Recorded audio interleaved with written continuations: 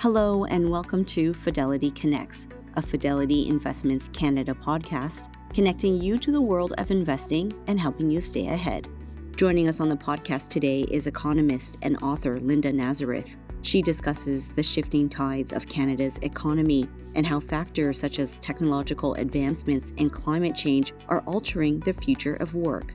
She says AI is causing huge changes, and it's time as individuals and a society to start changing with technology. She adds organizations need to be constantly on top and looking for what they need. This means hiring people, retraining them, and figuring out how to make employees stay with them long term. Linda explains to host Pamela Ritchie that there are two primary ways to boost productivity. Either have people work longer hours or invest more in advanced technology to increase output. She adds companies must change the climate of work and avoid a toxic work environment to get the best performance out of employees. Linda says investing in machines that boost productivity are essential, in addition to re-educating workers as they get older. This episode was recorded on July 26, 2023. The views and opinions expressed on this podcast are those of the participants and do not necessarily reflect those of Fidelity Investments Canada, ULC, or its affiliates. This podcast is for informational purposes only and should not be construed as investment, tax, or legal advice. It is not an offer to sell or buy or endorsement, recommendation, or sponsorship of any entity or security cited. Read a fund's prospectus before investing. Funds are not guaranteed. Their values change frequently, and past performance may not be repeated. Fees, expenses, and commissions are all associated with fund investments. We're going to be talking about the future of work, how things are shifting, altering across the economy, just sort of broadly on the future of work. Aren't we in it? I mean, haven't we arrived? We're back at the office, it's hybrid. Is this it? I think we're in the early stages, Pamela. I think we had one reality before the pandemic, one during the pandemic, and we had these rules, you're going to be in the office 2 days a week, and we're going to have to rethink that. We're also going to have to rethink whether everybody's going to work at an office, or we're going to have a lot more gig work at different levels. So I think these are really early days. So we've got sort of broadly the demographics to discuss, the technological changes allowed us to even have such considerations. We'll also fold in climate concerns on sort of the economic level of how this country is dealing with floods. We have massive amounts of fires across British Columbia through Alberta. So all of these tied together. Is there sort of, I mean, what would you call this time? Are we just in flux at the moment? Yeah, that's a good way to put it. I mean, there's these mega trends that we knew about before the pandemic, before this century started, honestly, but they're really coming to the fore right now.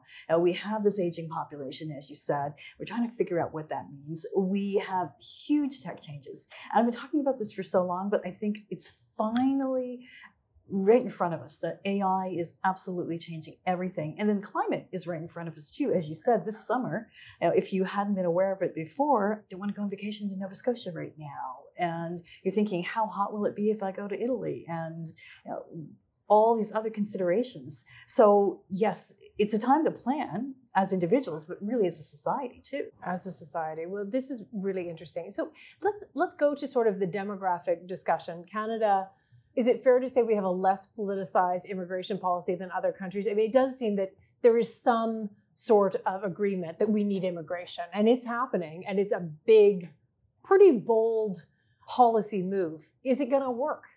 That's the question. I think, first of all, if we didn't have immigration, let's make it clear, the population is not growing. Right? We have people living longer. We don't have a whole lot of births, compared to what we had in the 50s or 60s. And we are just getting older and population would decline. So you do need people in. Years are going to be different. We're going to have years with lots of people. We're going through a stage like that right now. But over time, it's not going to make that much difference to the labor force. It is. We're still going to get labor force growth 1.3, 1.4, 1.5% maybe. But in the 70s, it was probably 2.5%. So it's not tons of people who'll come in and show up and say, I'll do anything, just give me a job. You're still going to have a problem getting the right people.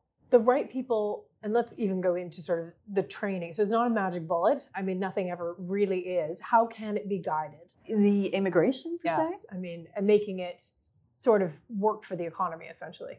Well, first of all, I don't think Canada should be completely complacent that we're going to get exactly who we want all the time. Lots of parts of the world are industrializing. They want to hold on to the skilled people they have. And they want to attract people. I'm thinking about Asia. China at one point had tons of younger people. Now they don't necessarily, and they'd like to hold on to the skilled people they have. So we're going to be competing with a lot of parts of the world. In terms of training, I think that's a broader question. Yeah. I think we have to be open to training as a workforce, as a country, not just for people coming in, but for everybody. And this is a huge, huge issue because there's no such thing as a static set of skills, right? This is continuous change ahead. Continuous change and therefore some version of a re-education, or how would you term that? Like, what do we do with the education piece? Continuous education, Okay. I guess. Continuous retraining. And that brings up lots of questions too, because who's going to do it? You can say it's the individual. And that tends to be the case when you go through college and university for the first time. But as people get older, it's got to be more than that. It's got to be organizations. It's got to be government. It's got to be individuals, but maybe it's also unions. There's a lot of parts to this if we are going to continue to grow and continue to have the right people in place. Right, it's fascinating. So if we go back to sort of all the different pieces of where the future of work goes, with the hybrid model, you don't have to live in a very, very expensive city. We can put housing aside just for a second because it's a great conversation. But the idea that this massive country might be able to handle a workforce that isn't as centralized in cities and towns. I mean, does that help, I guess? It helps in some ways, but we haven't figured out what we want for the future of work, right? Most organizations, or many, are saying, we'll come in 2 days a week. Well, that means you can't really live in the Atlantic provinces and work in Toronto, right? Some are toying with other models. But as I said, I think we're going back and forth in this one. So people are figuring out where can they live and realistically think they continue to be employed. And we're in such early days. I mean, we're talking about working for organizations. I think there's going to be a lot of people who don't necessarily work for one organization, right? Who perhaps will be able to take their skills and work for lots of others. Now, that raises lots of questions. You need your financial security for that. So you need to manage your money, have help managing your money for that, figure out a future where maybe you don't have work 12 months of the year, maybe it's 8. And, other occupations have done this for a long time. If you look at, say, actors, right? Seasonal. They've had unions, not just actors, but like the tech guys, the makeup people. They're part of a union too, who helps them through the ebbs and flows. So I think lots of people need to think about what it might look like if things aren't, the 9 to 5, stay in the same place for decades kind of job. It's fascinating. So as you say, the security component, I mean, you're speaking to advisors right now who would help their clients do just that. Is there anything perhaps that advisors might want to just kind of keep in the back of their mind if they're advising to people who increasingly are working for themselves or putting, together some security from various different funds in a different way? Yeah, I mean, I think that's a conversation to have because some people will do it voluntarily and some people do it involuntarily. Right? That they may be with a big organization and it may not work out that they stay as long as they want to. They're still going to be able to work as consultants or putting together their own business, but maybe they should be prepared for that. Maybe they should be thinking, my career won't be this thing that I thought it would be. It'll go through lots of different iterations. What do I need to do financially to be ready for that? Right. Fascinating. It's really fascinating. Productivity in this country has always been a discussion point. It's low. It seems we've been trying to kickstart that for a long, long time. Interest rates seem to be one solution. Didn't really work. Give us your thoughts on productivity, where again, future of work might want to go on this front. It is a really complicated question, Pamela, because there's 2 ways to grow productivity. One is to have more people working or have them working more hours. And the other is to use tech to boost the output from every hour you work. So presumably we have to do both. But there's lots of things you can do. You can get rid of red tape. You can encourage innovation. You can change the tax credits around that. But basically, it's about investing in things that will make you more productive. On the human side of this, it's partly about education. It's Like partly universities, switching programs, colleges.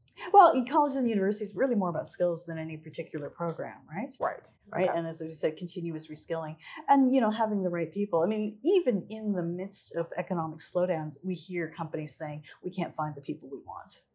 And What is that? What is that? there's different theories on this. One is that we haven't trained the right people. But I hear a lot that companies say we don't have time to train. We need to have exactly the right person parachuted in. And if we do train, then they may go to our competitors. So we have to be careful about that too. Right. And that's a mindset. And it's a North American mindset, I think, more than European, where training has kind of been more of a tradition. Sort of more the apprenticeship model. And, more or less, yeah. Here, there's a lot of fear that I'm going to lose it to somebody else. I see. So that's part of it. It is interesting that so many industries, and also it's demographics. Yes. Right? It's just not enough people. I mean, you can take something like truck drivers, where there's an average age that keeps rising. You just have an older workforce, and although some people come in, they're not replacing them. Another one is pilots, where pilots have a pretty high. That's terrifying. There's such a demand.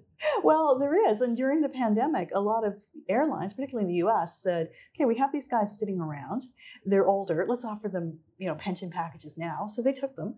And now you need pilots. You can't train them overnight. No, of course. So yes, get ready to, wait on the tarmac. That sort of frightens me a little bit.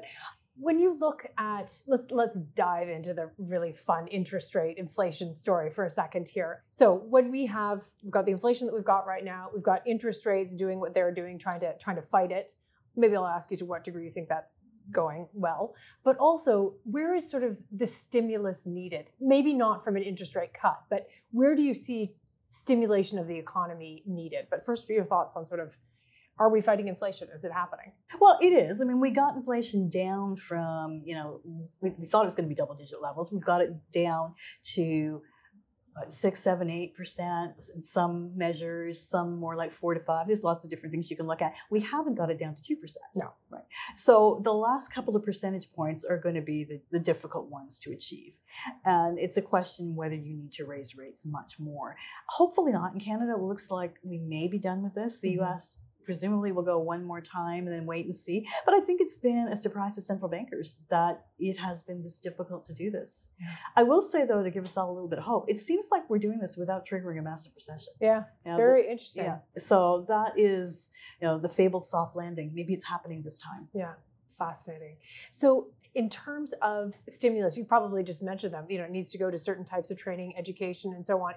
Is there anything else on the productivity level to sort of stimulate the economy that, just hasn't been tried or hasn't been implemented properly? Well, I think if you ask people, they'd say that the tax regime isn't favorable to them, that it takes too long to get a patent through, there's too much red tape, it's hard to bring in the supplies you need because we saw this a couple of years ago, right? Through the pandemic, supply chains are difficult. It's hard to bring in the people you want at exactly the right time. So there's things we can try and fix. Yeah.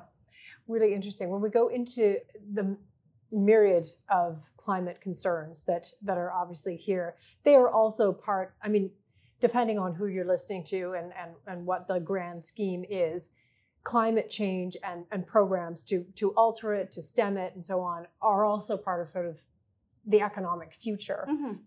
How do you see that helping? And then there's some who say that will just be immediately, inflationary. Where do you kind of land on this? Are we going to address climate concerns meaningfully, do you think? I think we have to, Pamela, because if we have more of these weather events, it really threatens our financial stability. It wouldn't take much to take a financial institution, say in the US, down because they're too leveraged to a part of the country that got completely flooded, right? Right. Like a regional bank, for instance. Yeah, exactly. Okay. And I know the Federal Reserve's asking, financial institutions to run simulations. The Bank of Canada has asked that here. But still, we've seen financial crises happen before. Sure. It wouldn't take a lot to have one come through climate issues. So yes, we absolutely have to take care of this. And that's without even looking at all the other considerations around climate and the damage it can do. Some great questions rolling in based on many of the things that you've been saying. So here's one. How do Canada's demographic changes compare with the rest of the world? We're not the only they call it sort of mushroom style. Yeah, right? We're not the only one. But. We're a little bit older than the US. Yeah. They've had higher birth rates for about maybe 15 years now, maybe a little bit more. Canada has not tended. What's that due to? There's different demographic groups Yeah. having more children perhaps than in Canada here. Okay. Our birth rates just have stayed low. We're a little bit younger than, like I said, quite a bit younger than some European countries like Germany, like France, certainly much younger than Japan. But we are much older than other countries like, for example, the Philippines or India. Right, which are growing birth rates at very, very high. Now, you don't just grow through having a young population. Obviously, Canada has grown through lots of things, our productivity being one of them. But there was a time in, say, the 70s where we had lots of young people coming into the labor force. They were there to take jobs. They were also there to buy things. Right? Once you get to a certain age, you're not buying things, you're getting rid of things, right? Yeah. And that's what that is. That's what that is. I have to keep purging. Okay. Purging, right? So it's just age related. There's an organic growth advantage to having a younger population. Right. So we don't have that advantage. We have to make it up a different way. That's the consumer in there. Here's another question. So is the tech infrastructure that's in place to accommodate ultimately a growing gig economy, is it here, especially in rural areas? And, maybe it isn't, but what's the plan? I mean, what do you think the plan Well, on should paper, be? it's pretty good. Yeah. Supposedly, there's going to be all these improvements being rolled out over the next few years. High-speed trains. Yeah, exactly. And bandwidth improvements and whatever from the Atlantic and other parts of the country. I don't know how quickly that will actually materialize. Hopefully, soon. And that opens up a lot of doors.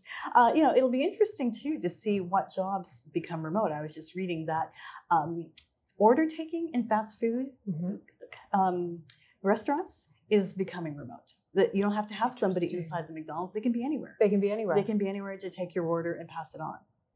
So that's a whole new avenue. We hadn't thought of those jobs as being remote. We knew that we were going to be talking about AI. Here's the moment. How will AI impact the future of work? What trends ultimately are you seeing there? Is it too early? But let's talk about it. Let's talk about it. You know what? It will impact it, right? We can't say it won't.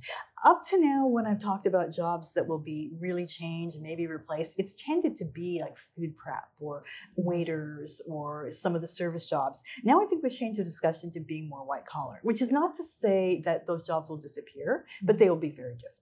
So what's the relationship piece in there? The relationship that still sort of needs to be there? I think you have to figure that lots of parts of these jobs will be done by AI, and that's a good thing, right? Yeah. If you can have diagnoses done in hospitals and free doctors and nurses up for other things, be great, right? They're able to access more information. They're able to get an assist from some of these things. And we'll be able to, go through lots of information that will only be good for finance in general. Yeah. But, we're looking at a different future. But we should remind ourselves, over history, technology has tended to create jobs and create wealth. It has not taken it away. Now, it could be that there's a lag period and we have to be ready for that. But it would be a really strong historical break if we didn't see that this time around. Do you think the financial industry, wealth managers in various different ways, are bringing in young people? We've heard someone recently on the show say that it's not bringing in people, straight out of university in the way that it could. I'm biased because my whole family is in finance, but it seems like a great job. Why? What's the marketing job that needs to be done on saying this is a very interesting career path? Okay, your whole family's in finance. I know. You're talking about Gen Z people are interested in finance? Yeah. In your family? Why don't they come and be wealth managers? Why not? Because I think Gen Z, or Gen Z, whatever you prefer, sees that as a job of a guy sitting in an office, wearing a suit, talking to some middle-aged person about their portfolio. We're so much cooler than that. I Come know on. you are, but maybe they don't know that, okay? And it has to be sold that way. It needs to be sold. It's a marketing job, literally. I think so too. It's a job that will use a lot of tech. Yeah. That will require a lot of different skills, including soft skills, and that will have a lot of challenges and be interesting. So it should be interesting. It should be. But I don't know that the image has caught up with that. Tell us a bit more about how the future of work will look. Okay, so the hybrid that's sort of the piece we know because we're living it. What else? Well, the hybrid, but different degrees of hybrid. I think it'll be like this ecosystem where you might have people coming in just working on a project. Some people refer to the Hollywood model. Again, to talk about this, the What's movie the Hollywood model? Well, look at a movie set. When you see people there, you see the actors, you see the tech people, you see the makeup people. They're not employed, right? They come in and work on a project, and then they go back and work on a different project. So maybe more of us will do that. Will work on projects. And it's not necessarily that attractive to everybody who wants to be paid every week, right? But it is attractive to some. Right? We already see it with people really in-demand tech skills that can go from project to project maybe. And I think we'll see it other places, but it's going to demand different skills too. How do you think within that, some of the relationships that are very useful to make sure that you have are formed? I mean, does actually a trade union or does some other organization that ties us all together, or is it actually just social media? I mean, is that, how do we sort of make sure that we're connected to people so that you get the next project job or you get the next piece within your long career? Well, I think tech will help with this. Yeah. Right now, maybe it's social media, but there'll be lots of iterations of this. One is that at some point, it may be every bit of your information is stored somewhere digitally. Yeah. So anybody who wants to know about you doesn't look at your LinkedIn profile necessarily. They can look at something that you didn't put there that tells you everything about you. That brings up whole kinds of privacy issues, possibly, but it does put out all the information about all of us for the wider world to see. Also, this is more pedestrian maybe, but I think this is a future that's going to be all about reviews. It already is, right? If you want to go to a restaurant, you might look it up and you can find out about it, see what people thought. We're only at the beginning of that for workers, but I think, we'll all be reviewed and people will know a lot about us, which really raises the whole education thing again. You were saying, how we're educated. Education that you did 20 years ago is going to matter a lot less than the review on the project you did last week. Right. You're only as good as your last project. I mean, that's been around for quite a long time. You wrote a book recently. Why did you write this particular book? Tell us the title and tell us a little bit about it. It's called Working It Out, Getting Ready for the Redefined World of Work. And I had written a book on the future of work before the pandemic, and I got a lot of things right. But I thought, after the pandemic, we're all thinking a little differently. Yeah. So let's make this more current. And it was something that organizations want to talk about because I'm out talking to conferences a lot. And this is top of mind for everyone. Yeah. What should we be getting ready for? What are the challenges? What are the big issues? And, are there things we can do to prepare? Give us a taster of what are a couple of things that you suggest people who are asking these questions do. Well, I think organizations need to be constantly on top of this, looking at their needs, looking at who they will need. And that might mean firing people, but it also might mean retraining them. Right. It might be figuring out where you can hire the next branch of people. It'll be about, if you're the kind of organization who wants to grow somebody through the ranks, figuring out what it takes to get that Gen Z worker to say they'll stay with you for the longer term. It also means changing the climate. We heard a lot about quiet quitting and people. You're not talking about rain, sun, sleet. You're talking about the climate, the work environment. The work environment. And, this is not a time for toxic environments.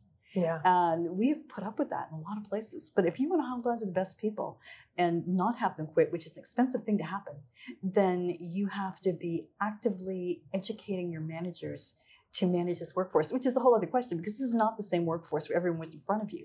This is one where some are in front of you, some are somewhere else. How are you going to get the best performance and treat people properly? Yeah, that is absolutely fascinating. Okay, so let's go back a little bit to sort of the demographic story and ultimately how you think longer term some of this needs to be worked out. So immigration is clearly a very large piece of it to change the demographic pattern that we have right now. What else on the demographics front? I mean, is healthcare a piece of that? What other pieces come in to change the demographics? Or is it just aging versus birth? Maybe it is. Well, I mean, demographics, we're not going to get rid of an older population no matter how many people we bring in next year, right? We're bringing in hundreds of thousands and we have millions of people who are getting past 65. So I think we have to get our minds around having an older society. I think we have to get our minds around having an older workforce and accommodating that, whether it's advisors accommodating people who change their income profile as they age, or whether it's actual organizations figuring out how to accommodate older people who may not want to be there full time, but maybe you should have them there part of the time. For their leadership. Yes. Tell me about leadership. So I've got kids, and leadership training has always been something that obviously organizations do and look for leaders and so on. How also might that change or just become, I don't know, more important maybe? I think it's going to be more important. I don't think any of the leaders we have now have been trained to work with what we're getting in terms of the workforce to manage. And I also think maybe it needs to start at lower levels. We tend to think of training the C-suite or the people getting to the C-suite, but you want to train the people who are working with everyone. Right. And there's, research to suggest that you get lots of benefits from doing that. But again, that's a leap because companies don't necessarily want to put the money into everybody because of turnover. So you have to kind of change the mindset and say, we're training a workforce. We're not just training an individual. Right. For a country, essentially, yes. workforce for a country.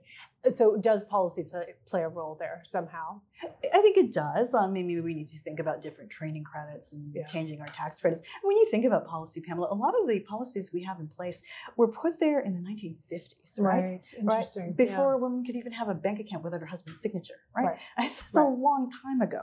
So I think we need to rethink them for what we have now, this tech-driven future, a future where people don't necessarily work at one job for however long, where they take leaves, where employment is different than it used to be. Yeah. So it's a rethinking of everything. It's a rethinking of everything. It's really fascinating to get your thoughts on all this. Is there kind of a final phrase that you'd like to leave with people? Just to, again, they're taking this in from how they're going to speak to their clients ultimately.